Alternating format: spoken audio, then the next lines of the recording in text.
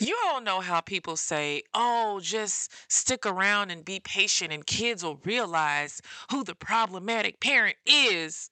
Well, I kind of have a freaking problem with that. And after this dance break, I'm going to tell you guys why. I know I'm crazy. I know I'm crazy. I know I'm crazy. I know I'm crazy. Naja Hall. I honestly think it's a bit presumptive to assume that your child will grow up to be emotionally intelligent, to be able to question authority, and to just have the wherewithal and the cojones to question, antagonize, and hold the foot to the fire of the problematic parent. How do we know our kids are going to grow up with good, right common sense, as we say in the South? We don't know that. And so, while it would be great to all of a sudden one day for your kid to call you when they're 22 and say, oh my God, mom, dad was a problem.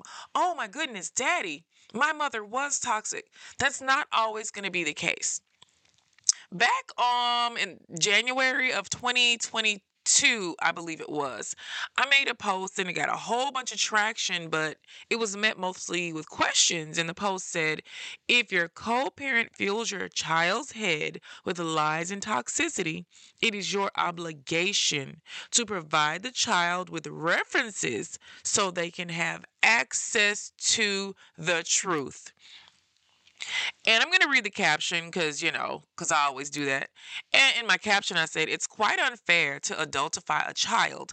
However, if your co parent is committed to doing so, it's your job to provide the afflicted child with the references to refute the lies.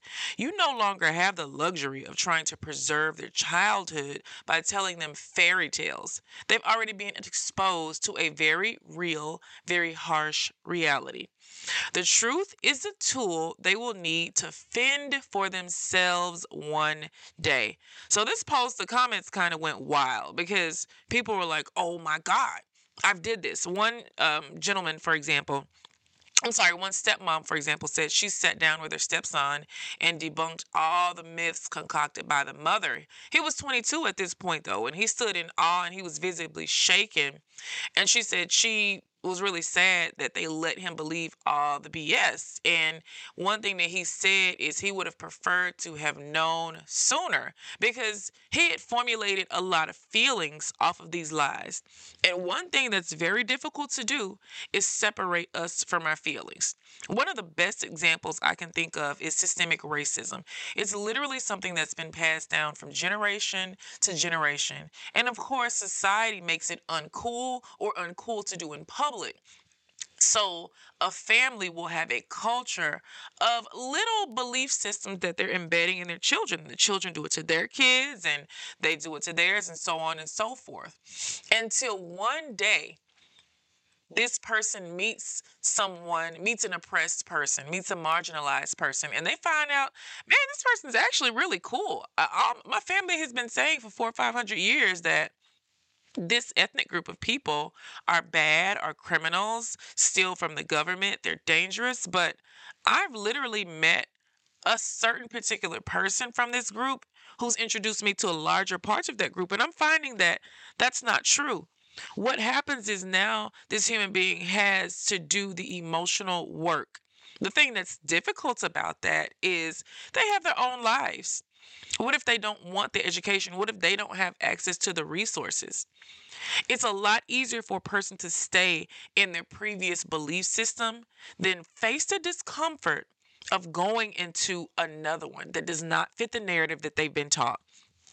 What happens if they do have the kahunas to go to the other side is they risk losing an entire side of their family who shares their same belief system.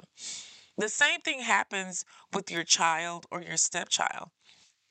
What you can do is very, very early on. And, when I said this ain't Disneyland land anymore, this is not fairy tale land anymore. If they have another parent that has adultified them and parentified them and told them about bills and how child support is laid and your other parent doesn't love you and they left us, your child no longer is privy to that innocent little sweet childhood that you prayed for when they were in the womb. Honey, they've seen the ugly sides of humanity, starting with you and their other parent. Now, age appropriate conversations, of course. The first thing you can do is teach your child that they can question authority. And yes, that means yours too. Teach your child that, you know what, baby boy, baby girl, little human, everything that adults tell you, they probably mean well, especially the adults that say that they love you. But understand that we are just human. We are not perfect. And sometimes if something doesn't feel right to you, it's okay for you not to believe it. Now, and a lot of us raise our children to be respectful. Some of us are practicing conscious parenting. So you need to tweak your message based on your parenting method. But the earlier, the sooner you teach your child that there's a parent, especially if they have a parent with a personality disorder, a parent that has alienated you from your child, a parent that you have seen tell their child lies and in an effort to try to win the child's affections or pull them away from you. Honey, your co-parent has a mental illness or they're personality disordered or they're just outright mean and low down and they should not be a parent. But a lot of us have kids with those types of people, or we have to or counter parent, as I like to say, with those types of individuals.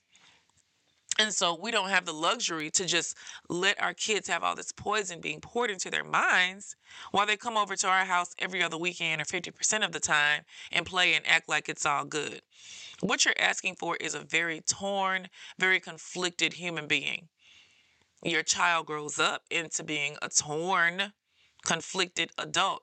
And that might not work out in your favor because by the time they become who they are, who they're really supposed to be, by the time their personality is formed, it's too late. The other parent's lies and manipulation have become a part of this child's core beliefs. They believe you are a deadbeat because mama or daddy said so. They believe you really didn't pay child support when in fact you paid, your check was garnished every week. They believe you love your new kids more than them. And there was nothing that was provided for them to have the tools to refute that. If you know, and typically you will know what your child is being told, because if you have an unhinged co-parent, then they're going to send you nasty text messages, emails. They're going to allude to the fact. And if they're manic, especially if they're going through a manic episode, they're probably going to share some of these things with the children. So you already know what they're working on this week. Let's just say you get an email saying, I paid all the soccer fees and you didn't pay anything. You don't help me out. You know that next time you see your child, you probably need to bring up soccer. You probably need to just show them, give them some sort of proof, give them a reference in their mind so they can say, mommy sure did mention daddy didn't pay soccer, but daddy's over here telling me about soccer. It is our responsibility. Now, a lot of us don't want to be confrontational. We don't want to we think we're protecting our children, but your co-parent is dead set on not doing that. Or they're just unable for whatever reason. They have limitations on their ability to protect their child. And so by you combing over that, by you coddling that, you're supporting their limitations. You are supporting it. Depending on which parent you are, if you're the mom or dad, I don't think it matters, because when it comes to the other household telling your kids awful things about you, that's an unfair thing. People say that there's one sex that does it more than the other. That's debatable. That's arguable. The studies don't really even support that. So that's why I'm not referring to the high conflict biological mother or the high conflict biological father this time. I'm simply referring to the counter parent that you're dealing with. If you wait until it's too late, what happens is, like one of those people that commented, you have a 22, 23, 43-year-old that grows up thinking that mommy or daddy was a sovereign single parent who deserves the patron sainthood award because they did it all along. When the fact of the matter is their parent kept you away intentionally. They didn't allow you to come to school events, or they told you the wrong days, or they got false restraining orders. They outdid you in court. They outlied in court. So, what you have is an individual now who is supposed to be your child who looks at you as a figure that did not measure up. It is your responsibility to make sure that your child does not carry abandonment issues when they had a fully available, fully healthy parent that was ready. Is it going to break their heart over and over again for you to tell them, I wanted to come to your soccer game, but there were some things that happened with mommy and it made it so that I couldn't come, but I did come to the field. I just couldn't see you. And I'm always going to be there and nobody can keep me away and it won't always be like this. How does that sound? As opposed to you not trying and you not saying anything. Your child needs references.